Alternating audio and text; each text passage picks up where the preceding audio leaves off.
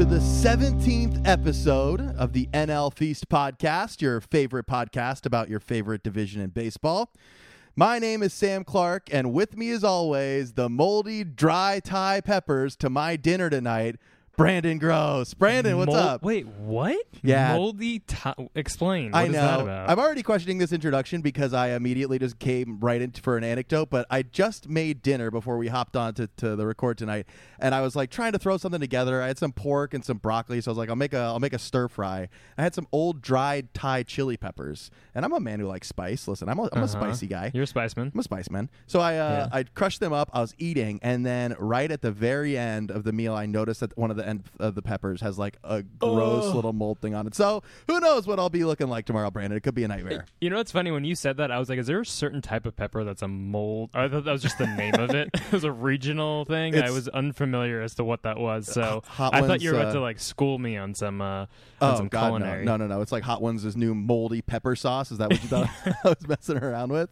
Brandon, what's up with you, my friend? How are you doing today? Well, I'm doing well. Thank you for asking. Of course. It's funny you brought up culinary things because last week I told you I spent $18 on a sandwich. Well, in true LA fashion, I spent $17 on a sandwich this past weekend. I went to a place. Yeah, elaborate. This is getting out of control, Brandon. What are you doing? Dude, it's just LA sandwiches, man. They're just expensive. You know, I mean, you can go to Jersey Mike's, you can go to Firehouse Subs. Go crush a Subway. I'm trying to do the authentic LA experience here, and I went to a place called the Cahuenga Grocery Store. Okay. Yeah, something like that. It's basically like a mom and pop Cracker Barrel. Basically, okay. It's like I'm a intrigued. one-room Cracker Barrel, and they have a bunch of antiques in there. I'm intrigued. And I was like, well, it's a Cracker Barrel. It's going to be like a $8 sandwich. Yes.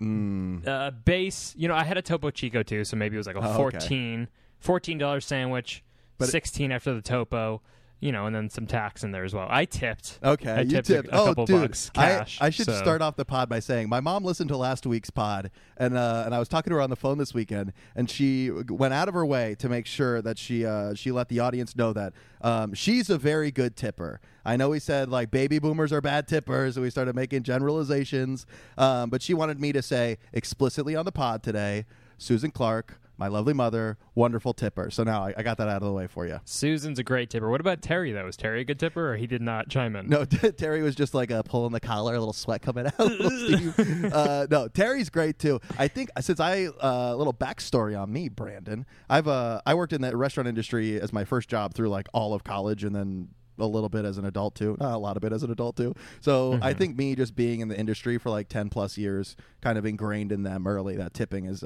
necessary because it was personal to me, baby. Absolutely. The big debate is for pickup, and I feel like over COVID time when you went to a restaurant that was obviously closed on the inside, at least in LA and New York, you're like, do you tip 20%? I mean, these people are like don't have tables now on the inside. And I was tipping more during that time for pickup. Yeah. And I think that's fair. Sense. I think that should have been the rule of thumb, right?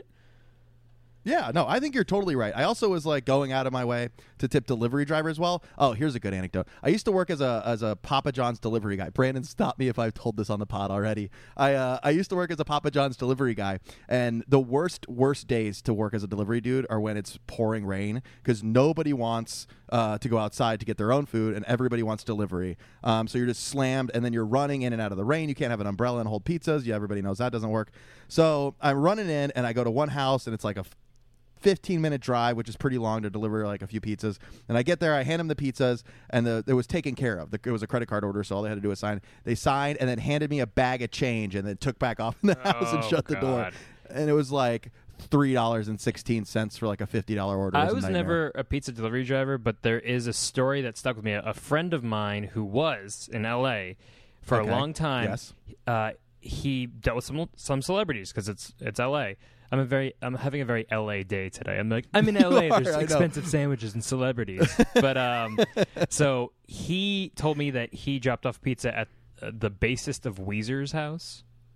Scott. Whoa, that's cool. I don't know. But he dropped off the pizza there, and the guy said, "Hey, last time you guys screwed me, so I'm taking it out on you." And he closed the door and did not tip him.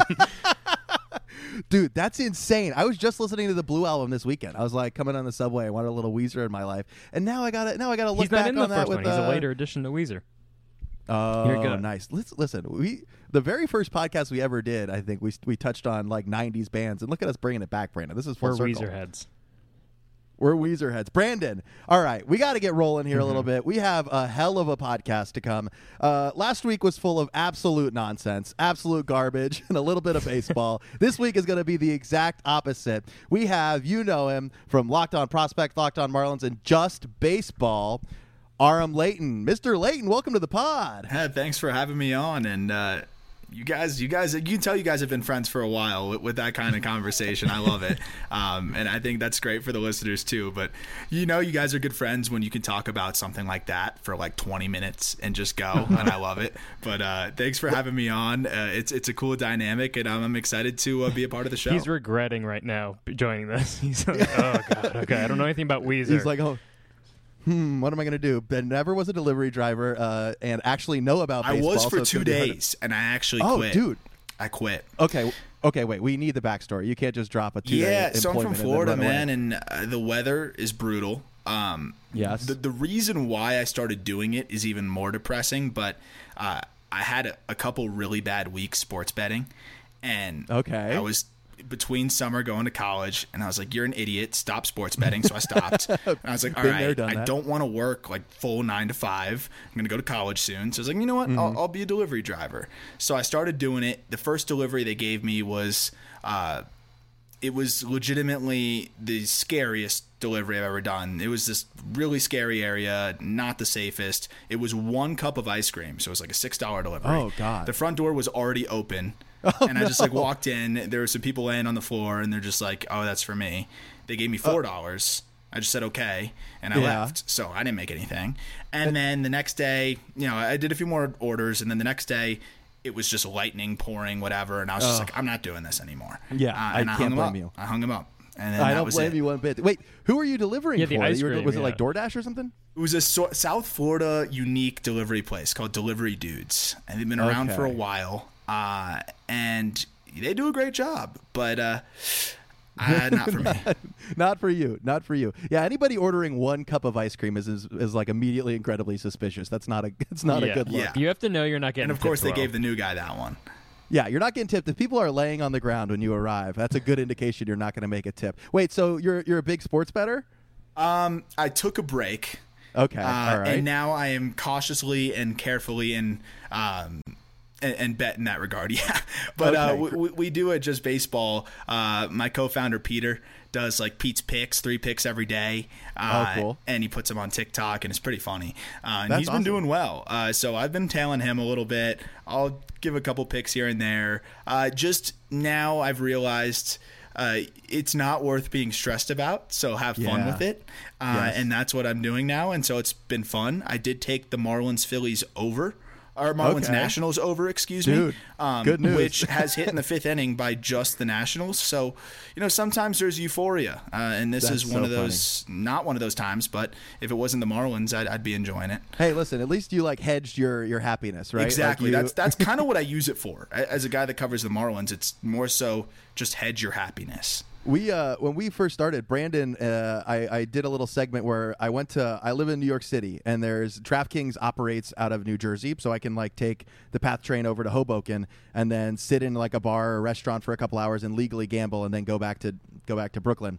And so I did 5 future bets for Major League Baseball. It wasn't a ton of money. It was probably just $100 total. And then came back and gave them to Brandon. And one of them was DeGrom MVP. I put $3. It would have won $150, and I'm still feeling kind of okay about it. I don't know think so anymore, though. First half, yeah, but he's on the IL now. I don't know when he's coming back. I know. So I think. I'm sorry. That Tuesday you spent at the bar at 10 a.m. I don't know if it was worth it, Sam. Yeah, 10 a.m. He needed to go to the IL. Yeah. Though. So I think this is good. If he's out for, let's say, 2-3 weeks, he can still do it.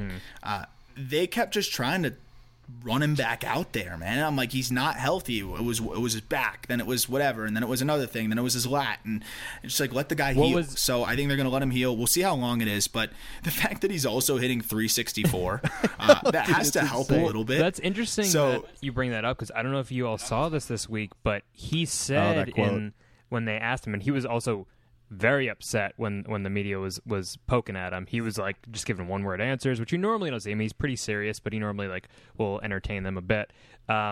But they asked him, they said, is this forearm injury related to the previous ones this year? And he goes, no, those were all from swinging the bat. Every single one. And that's what he said. He did not swing the bat, obviously, because he hadn't pitched in 10-plus days. So I thought that was interesting. But also we're like, man, I want to see DeGrom swing the bat. I know. Yeah. He's on fire right now. Aram, do you play MLB The Show at all? Yeah, I attempt to. Okay. I'm in the business of looking for like private lessons because I can't hit. Like hitting is so freaking hard. If you want private lessons on how to be bad, I am your guy. I can hook it up. No problem. I'm great at that. I've got that covered. But I love it. It's fun. I like to pretty much. I can't move the zone quick enough to the pitch. So what I do is just I try to predict the spot, and I'll run into 2 a game, and I just deal.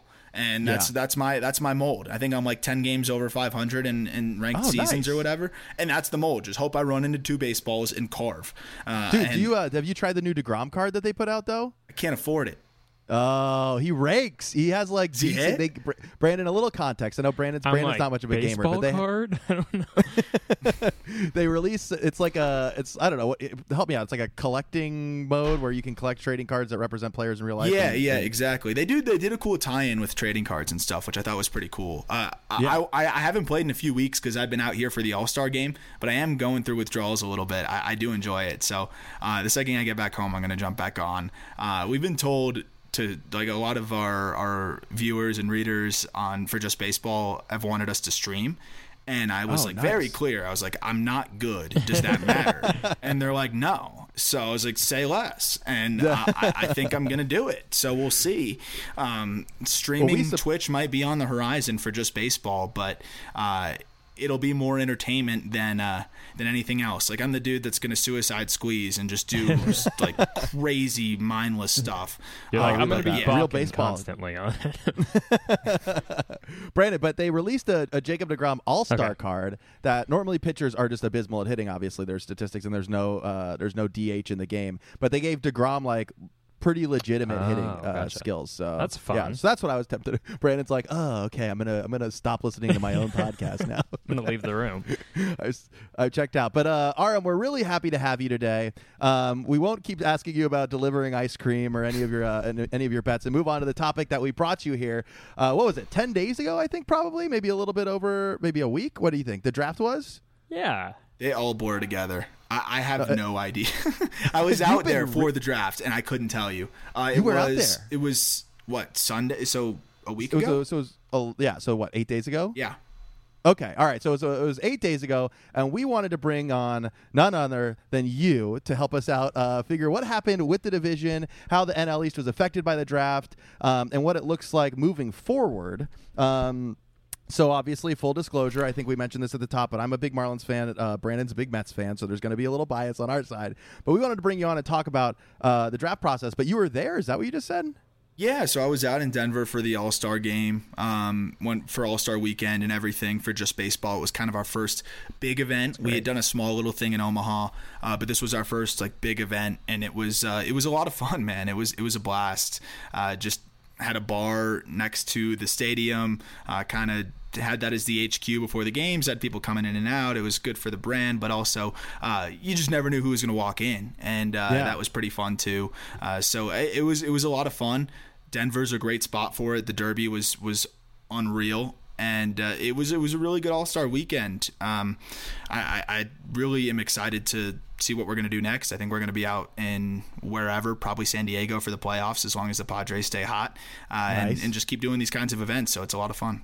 That's awesome. Brandon, have you ever considered going to a draft before? No. You know what's interesting, and that's something I wanted to bring up to you, Aram, is it seems like the draft is now fans like Sam and I are now paying more attention to the draft, it seems like. And not only that, but also I know there's been some conversation with are they going to start trading prospects? Is that going to start being an asset that can be traded like in the NBA or NFL? And do you have any insight into that? Yeah. Do you think that is something that we'll see? Yeah, it's a great question because I think they should allow for it this is something I've talked about. I kind of think the bonus pool system is a bit flawed. Mm-hmm. I think it's interesting in the regard that you can be flexible with it, and we'll talk about it because the Marlins are in an interesting situation there with their bonus pool, and if they can navigate it properly, they'll have a fantastic draft. But right now, I'm not sure how they're going to navigate it. Can you explain that to somebody who might not know what a bonus pool is? Yeah, so essentially you have a pick value for every single pick. Major League Baseball, I don't know how they do it or how they determine it. There's some sort of complex algorithm, which I don't care about, but I just care about the final product. And let's say the first pick is worth $8.2 million, second pick is worth $7.9, so on and so forth, and that goes all the way through the draft. They have a pick value for every single selection. Wow. So it averages out or adds together all of your team selections, and that is the total of your bonus pool. You can allocate that money however you want. So let's say my third pick is given a $2 million value, and my first pick is given a $5 million value. But the guy I want in the first round has a $6 million price tag. I could go $6 million to the first guy and then find somebody that is willing to take $1 million with that third pick, and that's what's called an underslot. And so you got to get creative. And it works well if there's a guy that you're maybe higher on than other teams, and you say, hey, I know you're not expecting to get drafted this high, but what if we take you right here and we'll give you a little bit more than you would get if you got drafted where most people think you're going to go? They're going to say yes. And so that's what we saw. We saw it a lot this year. We even saw it with the number one overall pick. That's what Henry Davis was. The Pirates saved $1.8 million. I think Henry Davis was a top 2 or 3 player in the draft regardless. They probably thought so too. So they said, hey, we'll do that, save $2 million almost, and then with our second pick in the draft, we'll offer a first-round talent, first-round money. And he said, yeah, I'll take it. It was Anthony Solomito, and they got him. And then in the third round, a guy that fell out of the first round because of signability concerns, they thought, no way we're going to be able to afford this guy. His price tag's too high. Bubba Chandler, QB and switch hitter, playing football and baseball at Clemson. Nobody could meet the price tag. The Pirates said, hey, we saved $2 million.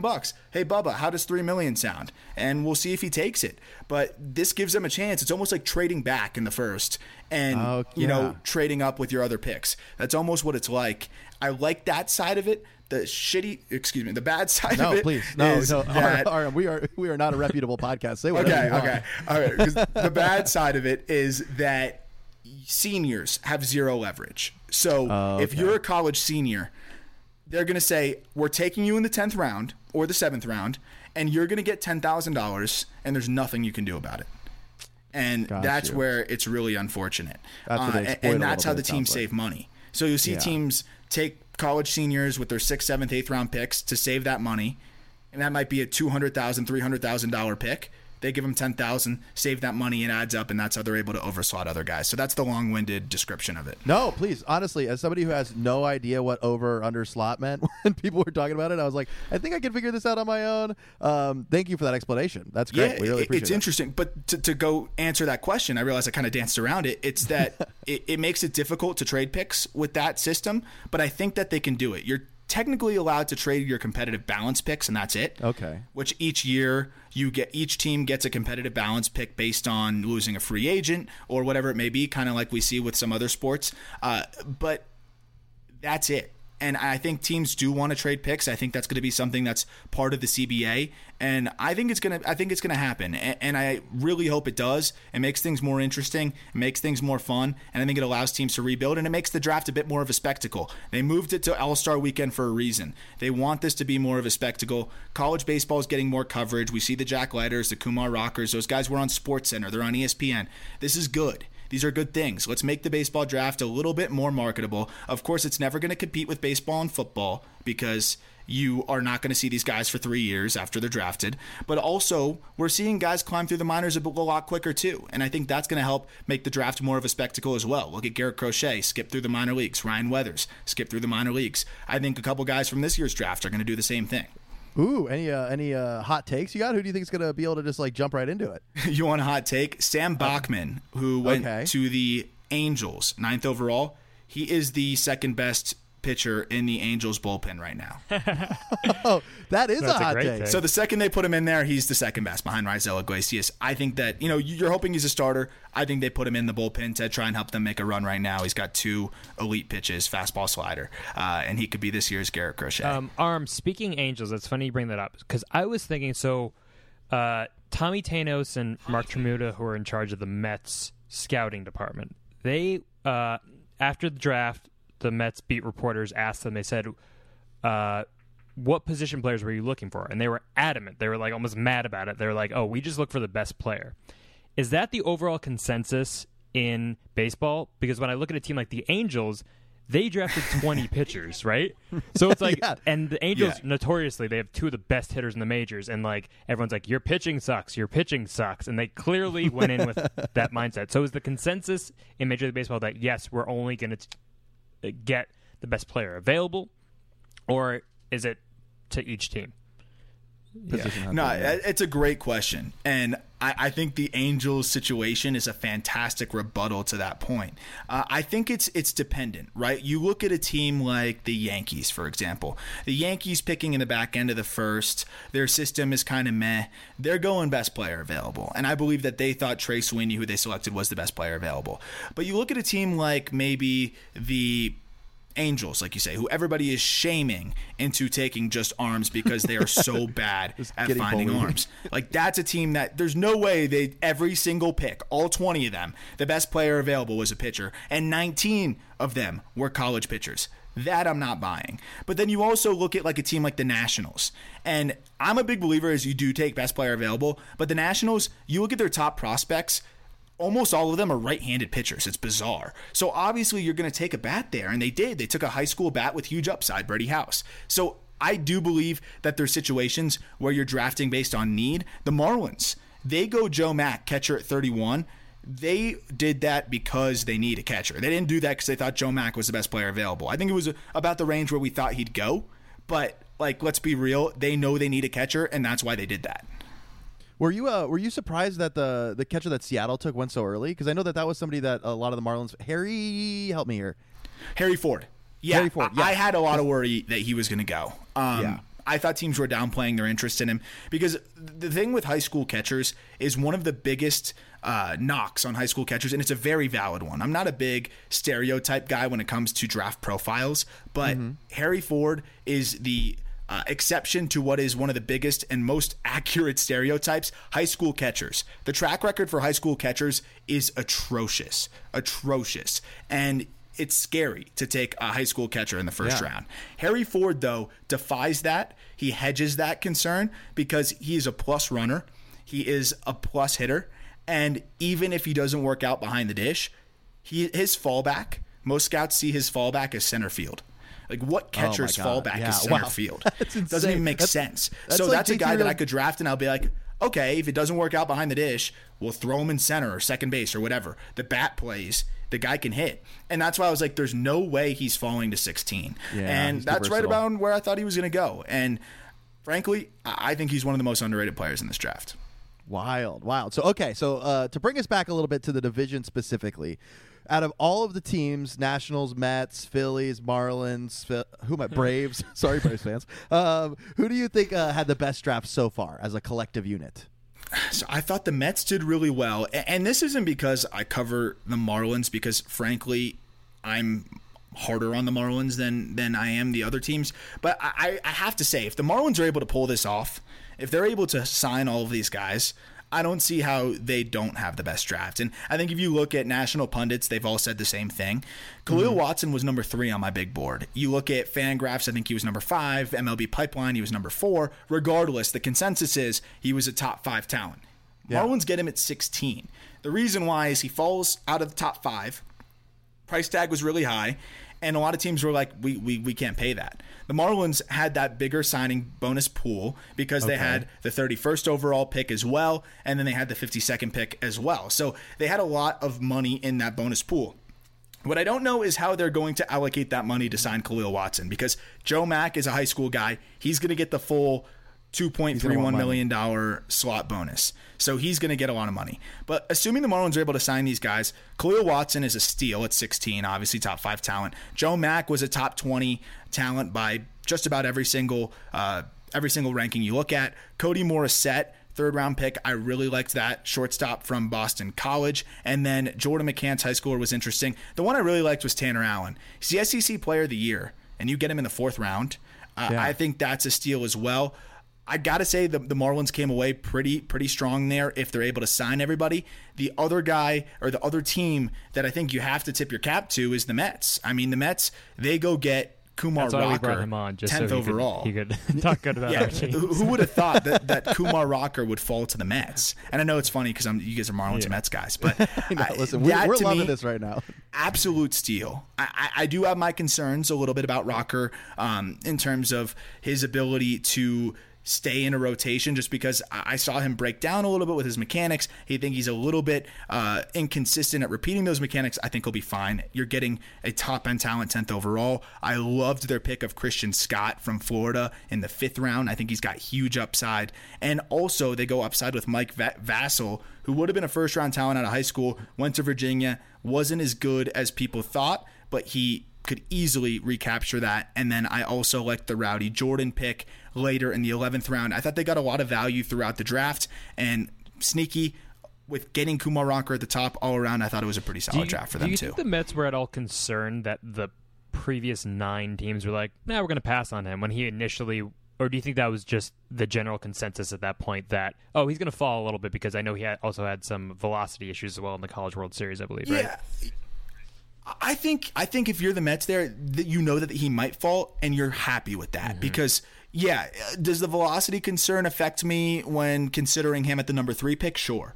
But if I'm at the 9th, 8th, 9th, 10th pick, who cares about the velocity? He's a 6'5", 230-pound guy with the best slider breaking ball in the draft. And I'm assuming that in a professional, major league caliber training program, and all of those things, and we optimize his mechanics and get him going a little bit, that's not going to be an issue. And you're getting somebody that is as physically gifted as anybody you're going to find.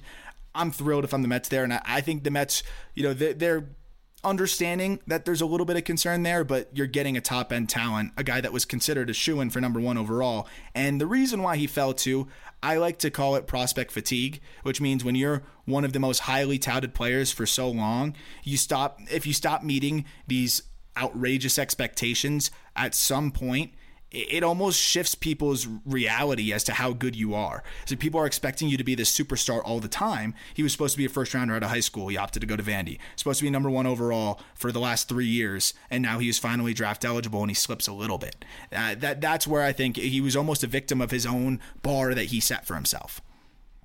That's really interesting. Yeah, I didn't realize he was such a highly touted prospect out of high school too. And then Vanderbilt just seems like the school that pumps out the best MLB draft. Is there absolutely. Another school that does anything like remotely similar? UVA was doing it for a little bit, and they haven't quite gotten back there. I mean, you look at UF, University of Florida, they churn dudes out. It's unbelievable. A lot of those SEC schools really do it. Then you look in the ACC side of things. Sneaky Duke has done a really good job of producing talent every single year. They have tons of dudes get drafted, even though they're not quite on that same level as some of those SEC schools. But you really... I think we lost you, Aram. Aram, I don't know if you can hear us, but we're gonna plug you away. Everybody find Aram at justbaseball.com. Thanks again, man. We really appreciate you taking the time to have us on, or have you on. What? Bye. Thank you. Bye, Aram.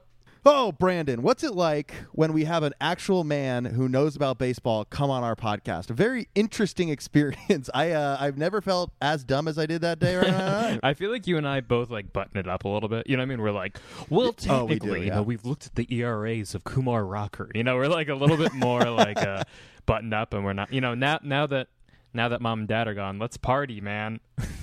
Yeah, Aram, let's not that you're mom party. and dad, No. but you just make us Aram, be professional. Aram taking the time to explain to me what over under slot in the strategy that goes into the bonus pool is like something I've needed to have explained to me as though I was a 7-year-old this entire time, and he explained it to me as though I was a 15-year-old, so I understood a majority of it. But you did have a swoopy hair like you were a teenager, and you're like, whatever. I was definitely being like, whatever, Dad. I don't care what you say. As you're eating Takis. I got a little bit out of teenage angst. I was more of a hot and spicy cheese nips guy. What do you think of that? Hot and spicy cheese nips?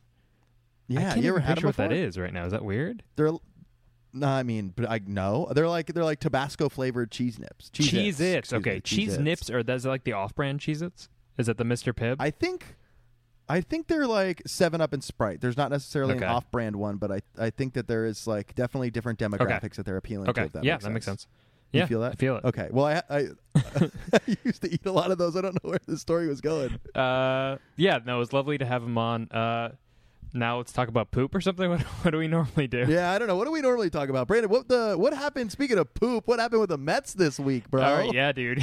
What happened with the Marlins this week, bro? No. I don't care. John Lester hit a home run off the Marlins. We're not talking about that right now. I had the best segue I've ever had in my short broadcasting history, and I needed at least a little. No, that was a very concerning weekend in Mets line, and it kind of continued in today. We're recording Monday. Mets are currently tied 7-7 against the Reds, but there's 4 errors on the Mets. They couldn't turn 3 double plays, 2 of which were Louis Guillorme's fault, filling in for the injured Lindor. Rough weekend for the Mets. Rough weekend for the Mets. Not great, you know. It has to make you feel better though that the rest of the division also just kind of like at best did like the Phillies turned down a little bit, but like also they blew like a lead to you guys. Same story in the ninth. So concerning weekend for the Mets overall. Lindor, DeGrom goes in the IL. DeGrom, who knows how long he's gonna be out for? Just forearm soreness, but you know if that lingers, could be really bad. Lindor, oblique strain, which we always know that's trouble. So that's probably a month off. I mean the first game the Mets offense looked lethargic. Game 2, 6-0 Mets. Top of the 8th. I leave to go to a party. My dad texts me an hour and a half after. He goes, "Are you watching the Mets game?" I was like, "Bad sign. What happened?" I go on the app. No. They lost 9-7. I go, "What?" When I left an inning ago, 6-0. So then I was depressed to talk to anyone at the too depressed. It was your boy, dude. It was your boy. You know who dude, it was. You know what? I think I cursed the Mets. Because remember, I was all like high on the Pirates, like, love their uniforms, love Reynolds. Yeah. You know, I was like all positive on them. Love Brian and Hayes. I was like, and then one week I was like, Edwin Diaz should be an all-star. And it's like, I'm pretty sure Diaz is a spider tack baby. I think he is. Because oh no. Do you really I was think listening to the Metrospective, which is a great Mets podcast from The Athletic. We'll plug them. Metrospective, with Ted Berg nice. And Tim Britton. They do a great job, but they were talking, and apparently his spin rate is... Wait, did you say Tim Burton? Tim Burton running a Mets podcast? I was like, what is this alternative universe? We have Johnny Depp on now. And they're just like... imagine them talking about the Mets. Like, he's like... So, how about that double play, huh? And Johnny Depp's like... wine. I like wine. I don't know what he sounds like. I really got nothing. I think if anybody does a Johnny Depp impression, it just immediately turns into a Jack Sparrow impression. I don't think that there's another one. Oh, I don't know. I got nothing. It was going to turn into Robin Williams. It was not. There used to be a local comedian when we used to do stand up in Tallahassee. There was a local comedian there who's like. A lot of local comedians in small cities don't write a lot because there's not a lot of open mics to go to write a lot, so you don't know what's good or bad. So a lot of people just repeat the same material. And this one guy would always close with the same joke, and it was an impression of Johnny Depp picking up a girl at a bar, and he would come in and do the drunk stumble, and everybody would eat it up. He'd be like, "Where did your rum go?" And then he would get off to an uproarious reaction. God, that makes me want to never see a comedy show again. I hate that. Dude, I forget what we're going to turn a little away from baseball, but I forget what it was the other day. But we were talking about open mics, and I was like, man, there is just nothing you could do to put me at an open mic right now. I think I am open mic'd out. I think no. Did you hang the cleats up? And by cleats, I mean Converse and flannel. Did I hang up the having to ignore gross and racist and sexist jokes at open mics to try to get booked on shows? I think it's a temporary. I mean, I don't think I've done improv, but I haven't done stand up in almost 2 years now, dude. Last time I did stand up, I got very lucky, and I was doing that monthly show at the Lyric Hyperion. And it was like improv, it was like short form improv, and then they would like a few of us would do stand up in between. It was a really, really fun show, and my parents were in town visiting. You remember that? Because I think they came to a softball game. Yeah, I was not at that show though. But what happened? No. But it was my best show I had in LA. I killed. I did written material. I did improvised material, and I was like, I think this is the last time I'm ever going to do stand up. My parents saw me kill. You can die happy. I think I'm done. I can die because they came to my very first ever stand-up show. Oh. Like I did an open mic with Miranda in Tallahassee, and my parents rode their motorcycle from Gainesville to Tallahassee and surprised us. And so they saw me do really, really bad. They see me do some really, really bad stand-up. So for them to see me like kill at a decent small black box theater in Los Angeles, I was like, all right, this is about as probably as far as my career is going. Oh, that's a sweet memory. Thank you for sharing that. It is a sweet story. Memories. Yeah, I know. That's our new segment, Sweet Memories. Oh, a little sweet memory. Oh, I don't have a lot of them, Brandon. Hey, do you actually know you're talking to Johnny Depp? Do you remember Miranda, your girlfriend's experience with Johnny Depp in L.A.? Do you remember the story? Yes. You want to... You probably I remember the story. Yeah, so she was at the Laugh Factory in LA because we're all involved with comedy, and she was standing outside talking to a friend, and then someone honked, and Miranda said something like "shut up" or something like that, right? Yeah, and get out of my way. Yeah. Miranda was just standing though, I think, on the sidewalk, and then it was a black Escalade, and then the window rolls down, and it's Johnny Depp, and he's like, and he gives a little creepy Johnny Depp wave, and that's it, right? And he's on like Kimmel that night, wasn't he? So it was definitely him. He did a little wink. So my version of the story is that Miranda was in a car, and the car cut them off, and like she was yelling or flicked them off or whatever. And then this just makes my girlfriend sound very angry. She's not. It's a very appropriate reaction, I'm sure, whatever it was. And he stuck his head out the window and gave him like a wink or a wave, and like just kind of like okay, fuck off. Look who I am. Leave me alone. Which is just the most LA thing in the entire world. I love that story. Do you think you see more celebrities in New York or when you're in LA? LA for sure. I don't know. The quality of celebrity I've seen in New York, and I've only seen one, is higher than the quality of celebrities I saw in LA. I saw Steve Buscemi at a restaurant in Brooklyn, in Park Slope. And he had like a hat on and glasses, like classic celeb look, hat on, glasses on. But you can tell who Steve Buscemi is. I mean, that guy, if he wore a mask, you'd be like, Steve Buscemi's behind that mask. And it was like a pretty fancy restaurant. It was when Miranda still lived in LA and she was visiting, and so like a few of us went out to dinner, a couple couples. And he was there, and it was very nice and very polite, and like left. It was like literally March of 2020, and walked away. But in LA, I almost said Rodney Dangerfield. That's not who I'm talking about. I saw Andrew Dice Clay outside of a Starbucks off Ventura. That is over in the valley. Hilarious. I love that. That's so funny. It gets better. I was with my my first roommate in LA, and he was like, "I never do this. I love this guy, and my dad and I used to watch him all the time. I'm going to go up and say hi and ask him for a picture." And I was like, "I'm not coming with you, but I support your decision." And he went up to him, and he's like, "Hey, Mr. Clay, very big fan. Do you mind if I have a picture?" And he had on like a trucker like headset almost. Like he was on the phone, but he had on like an over the ears with like a little microphone sticking out. It's like almost like a gamer headset. And he was like, "Not right now. Can't you see I'm in the middle of something?" And just like shoot him away. That was his story. Which, like, if you're an Andrew Dice Clay fan, then that's like the best version of anything for you. All right, Brandon, we probably got to start talking about some baseball because this is, after all, a baseball pod. I like how you and I immediately just like start like gushing out nonsense after we get all of the baseball stuff. It's like we have to do information, and then we're like, okay, let's talk about Johnny Depp for 20 minutes. Oh God, they didn't know that we're frauds, right? He doesn't know that we're frauds.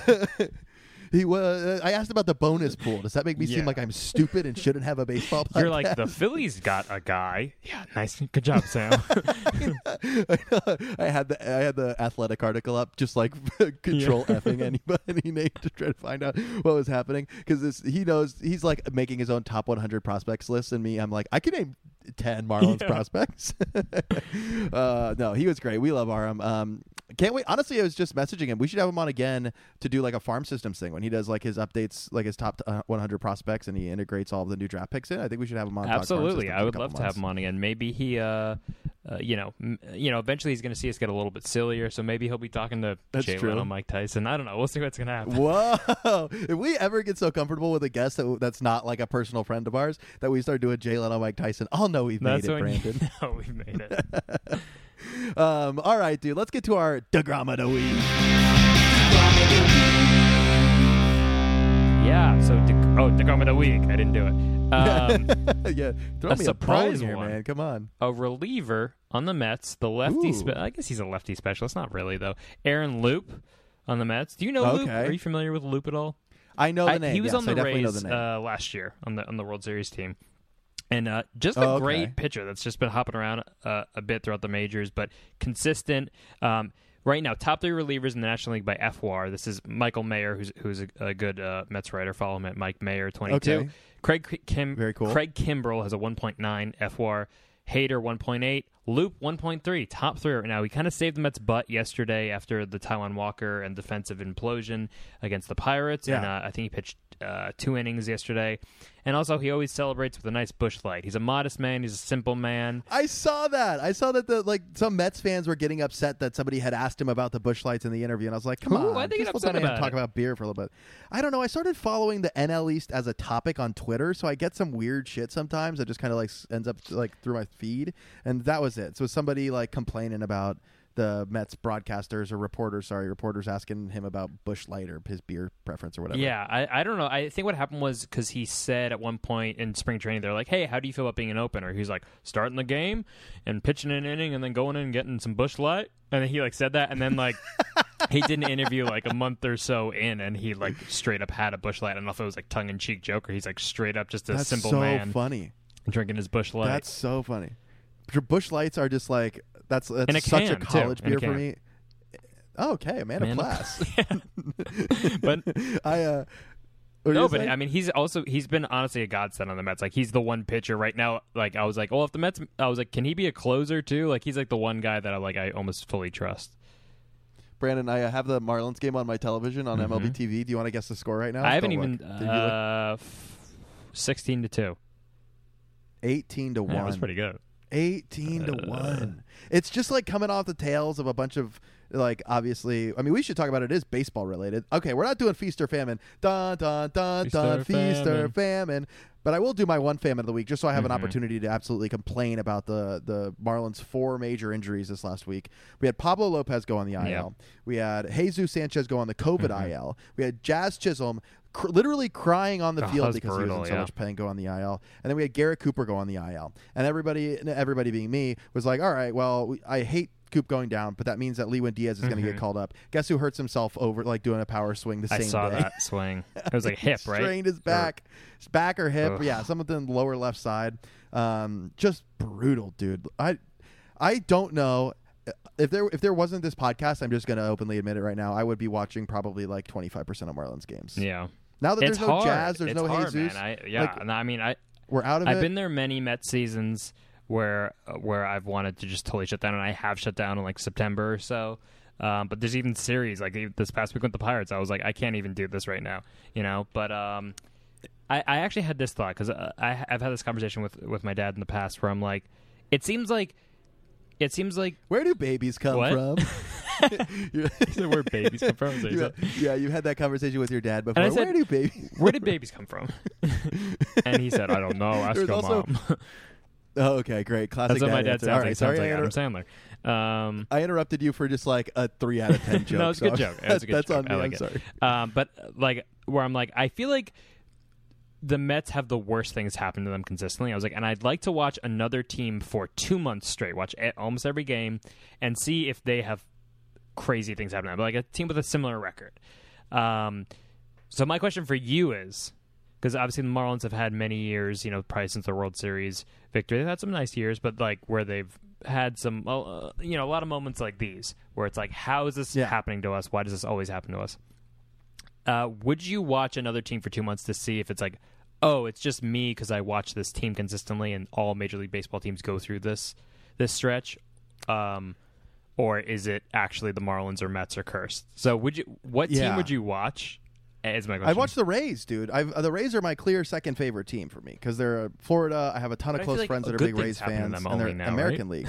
Aside from I know, Glasnow that's what going I'm saying. down I'm this about to year, be watching Rays games. I also don't have to worry about the MLB blackout. Like I could watch like Mets games, I guess. But like the hardest part for me here is watching Mets games because they're all blacked out. I was going obscure. I was going to say actually we spoke about the Angels a lot. I was going to say the Angels because also they're also second fiddle in the LA area, like the Mets are second fiddle in New York, although not for long. But yeah, so like I think I would watch the Angels because also they have a lot of talent like the Mets do, but also they can never seem to put it together like the Mets, right? So I feel like if I could watch the Angels for like 2 months and be like, oh no, I just need to like justify to myself like, oh wait, baseball's just like this. Or I can be like, oh no, the Mets are cursed. Funny. It's like the experiment. Also, you get to watch like 2 generational players too, which we haven't been able to have for Well, I mean, they're an embarrassment of riches. That's true. What's the matter with them? That's so funny that they drafted 20 pitchers. That's like even out of my dumb ass who doesn't really follow the draft too much saw that. And that's it was really like they went to the Twitter comments and they were like, I guess we got to draft pitchers, guys. We'll show them. Yeah. All right, Brandon. We got some upcoming series happening. We also, by the way, we skipped 60-second stories. You got like 40, 60-second stories. You guys got a lot of stories today, all right? Don't get greedy. You got a lot of baseball from Aram, a lot of actual great baseball takes, and then Brandon and I immediately just ripping you back into the nonsense that we normally do. Also, what was I going to say? Never mind. Not going to say that. All right, Brandon, why don't you give us the upcoming stories, upcoming series, upcoming stories, combine the segments. So the Phillies are in New York, but they're playing the Yankees. So coming off a hot series against the Florida Fish, so the Phillies will be in New York playing the Yankees in the house the roof built, and then the Phillies will be in Atlanta for the house that Aram built, and then the Braves will be the Braves will be playing San Diego prior to that in Atlanta. And then the Braves are apparently at the Braves, according to Sam. In this. Oh no! No, then they're playing the Phillies. No. Wait, Braves are at Phillies. Okay, Mets are playing. This is why. Okay, sorry to interrupt you. This is why I should never do the outline. I make the worst outlines. Brandon does like pictures and deep dive into statistics, and I'm like, Phillies play Braves, Braves play Braves.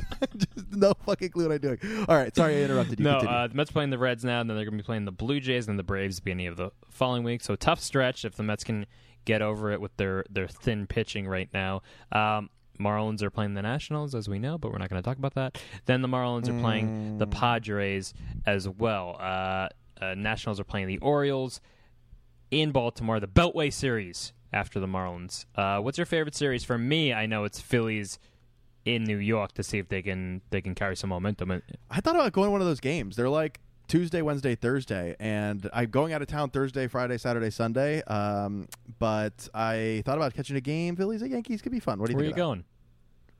I'm going to the Poconos, I think, is what it's called. Oh yeah, nice. We like 17 friends rented out like a humongous cabin mansion thing up in the Poconos, and are just going to be hanging out for the weekend. Don't lie. I know. Listen, so Miranda knows 16 people, and no, they're all great. They're actually friends of the pod. Some of them friends of the pod. Chris Rowland, friend of the pod. That's going to be a lovely time. It will be a great time. I'm looking forward to it a lot. But that means that I can't go to baseball games this weekend. So I was thinking about, or the Braves at Mets next week should be fun too. Yeah, Braves at Mets, right? Phillies versus Braves. Yes. Braves are in New York. Yeah. I really fucked this schedule up. I'm looking at it right now. Whatever.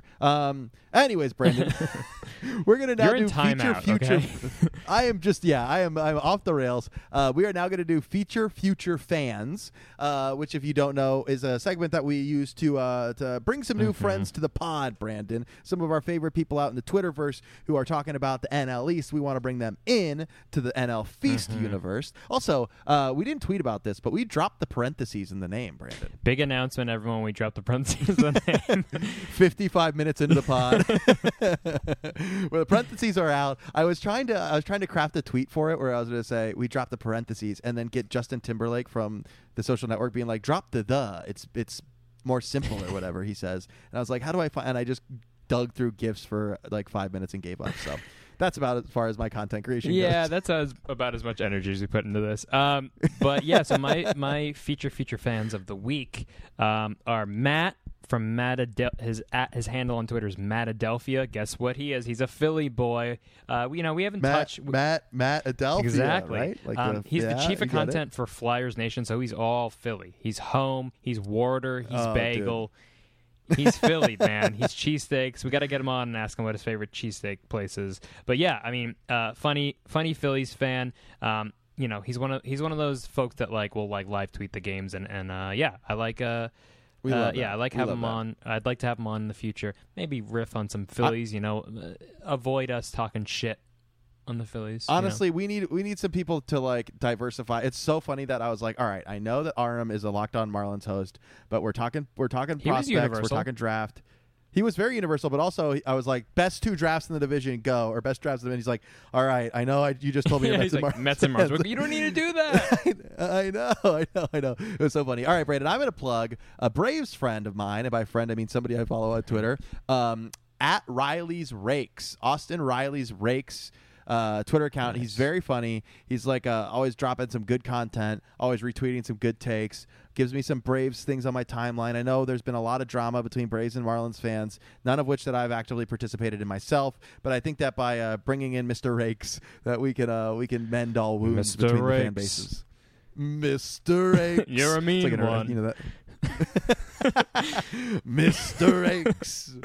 Oh my God, we are. We had to get it out after Aram, but yeah, I have one more fan, Mets Shannon, she's like a celebrity on Mets Twitter. Honestly, she's at Miss_Met. Another good, Aram had the good website. She has the good handle there on Twitter at Ms_Met. I feel like she's the patron saint of Mets Twitter. She's funny. She's watching every game. Good follow. I recommend it if you want a little Mets content, a little Mets humor. Brandon, I forgot to tell you about this, but last week we plugged UK fans. Yeah. We plugged the Mets UK account. We plugged the Marlins UK account. Lovely Peter, big fan of Peter's. UK Mets Online, yeah. And I got an email today that said Chartable Digest. It's like one of those things that you get auto mails if you start a podcast and Buzzsprout sells your email to whoever. And it's like, all right, here's your reviews. Here's how you're doing in the pod. Congratulations, you charted number 41 on Apple Podcasts Great Britain Baseball Podcast. So we made it, Brandon. The 41st most popular podcast in the UK, baby. About baseball. Yeah, it's very specific.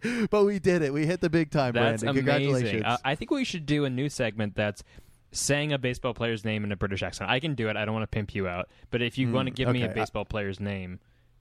Ooh, I think I told somebody on Twitter I was going to do an Irish accent today. Oh, yes, because there was yes. An Irish guy? I think the going UK back through my Mets mentions. guys had said something, right? An Irish or Scottish. Yeah, okay. Here it is. Oh, no, that's just something else I was replying to my British friends. Yeah, well, if you had to do a baseball player's name in a British accent and you thought that you could do it the best, who would it be? Who do you think you could do the best British accent? Last week I did Tomas Nido, which they said it was too posh, is what they said. They were not that posh because, the UK Mets Online folks are not that posh. So I'm going to say Alec Bohm. Okay, it's a North Irish accent. Alec Bohm. That was great because that was posh as hell. And that that name is posh, right? Very so posh. A non-posh one was it? Wait, it was North. What was it? Yeah, North Irish accent. Hold on, keep talking. I'm Googling or YouTubing North Irish accent. Is that like Derry? Like Derry girls? Derry. Okay, hold on. I'm listening to it right now. Ow. Okay, I can't do this. Okay. Just a nice little dead air for the podcast fans. But okay, give me one. Hold on, let me think of one. Jacob deGrom. That was good. How's that? I sounded like Nigel from the Thornberrys. Yeah. It wasn't a British accent. That was just a bad Explorer accent. All right, Brandon, enough nonsense. Before we get out of here, I'm going to do one more thing. So I don't want to say that maybe you got in contact with some mutual friends of ours to all leave podcast reviews at the same time, but we got 3 podcast reviews from 3 people all on the same day. And so I'm going to space these out because something tells me we're not going to get a lot of podcast reviews soon. So I'm going to read the first one from Sid Jackson. Sid Jackson said, "Fun. 5 stars. As a Braves fan, I usually could not care less what a bunch of fish and metropolitan jabronis have to say about baseball, but I make an exception for these 2 rascals. Funny guys, fun conversation. Sid, thank you, my friend. It's only the kindest words for the 41st most popular British baseball podcast. Thank you so much, Sid. We're tapping into Braves Twitter. That's what I'm going to say. We're making it alive. We're making it alive. Dare I say, Ian Anderson. Ian Anderson. Which is funny because that's the lead singer of Jethro Tull's name. Fun fact. Ooh, okay. Learning a little bit today. Brandon, we got no emails from our email. Again, we should probably just admit that the only 2 emails we've gotten so far are from my literal blood brother. But if you want to leave us an email, please email us at nlfeastpod@gmail.com. nlfeastpod@gmail.com. Right? Literally anything, and as long as it's not like absolutely like there's the worst words in the entire world, I will read it on the air. I don't care. Please email us. I made this email and nobody's talking to us. Brandon, plug your podcast. Brandon, plug your podcast. NL Feast Pod on Twitter. Yeah, you can follow me at Brando Grosso. You plug your handle now. All right. I changed my handle famously. I committed to the pod. I'm at NL Feast Sam. The podcast at NL Feast. No pod, just at NL Feast, Brandon. Follow us. We have 69 followers right now, which is very funny, but it's not going to last forever, unfortunately. That's just the way the world works. But yeah, Brandon, I think that's it. Anything else before we get out of here? Bye-bye. Bye-bye.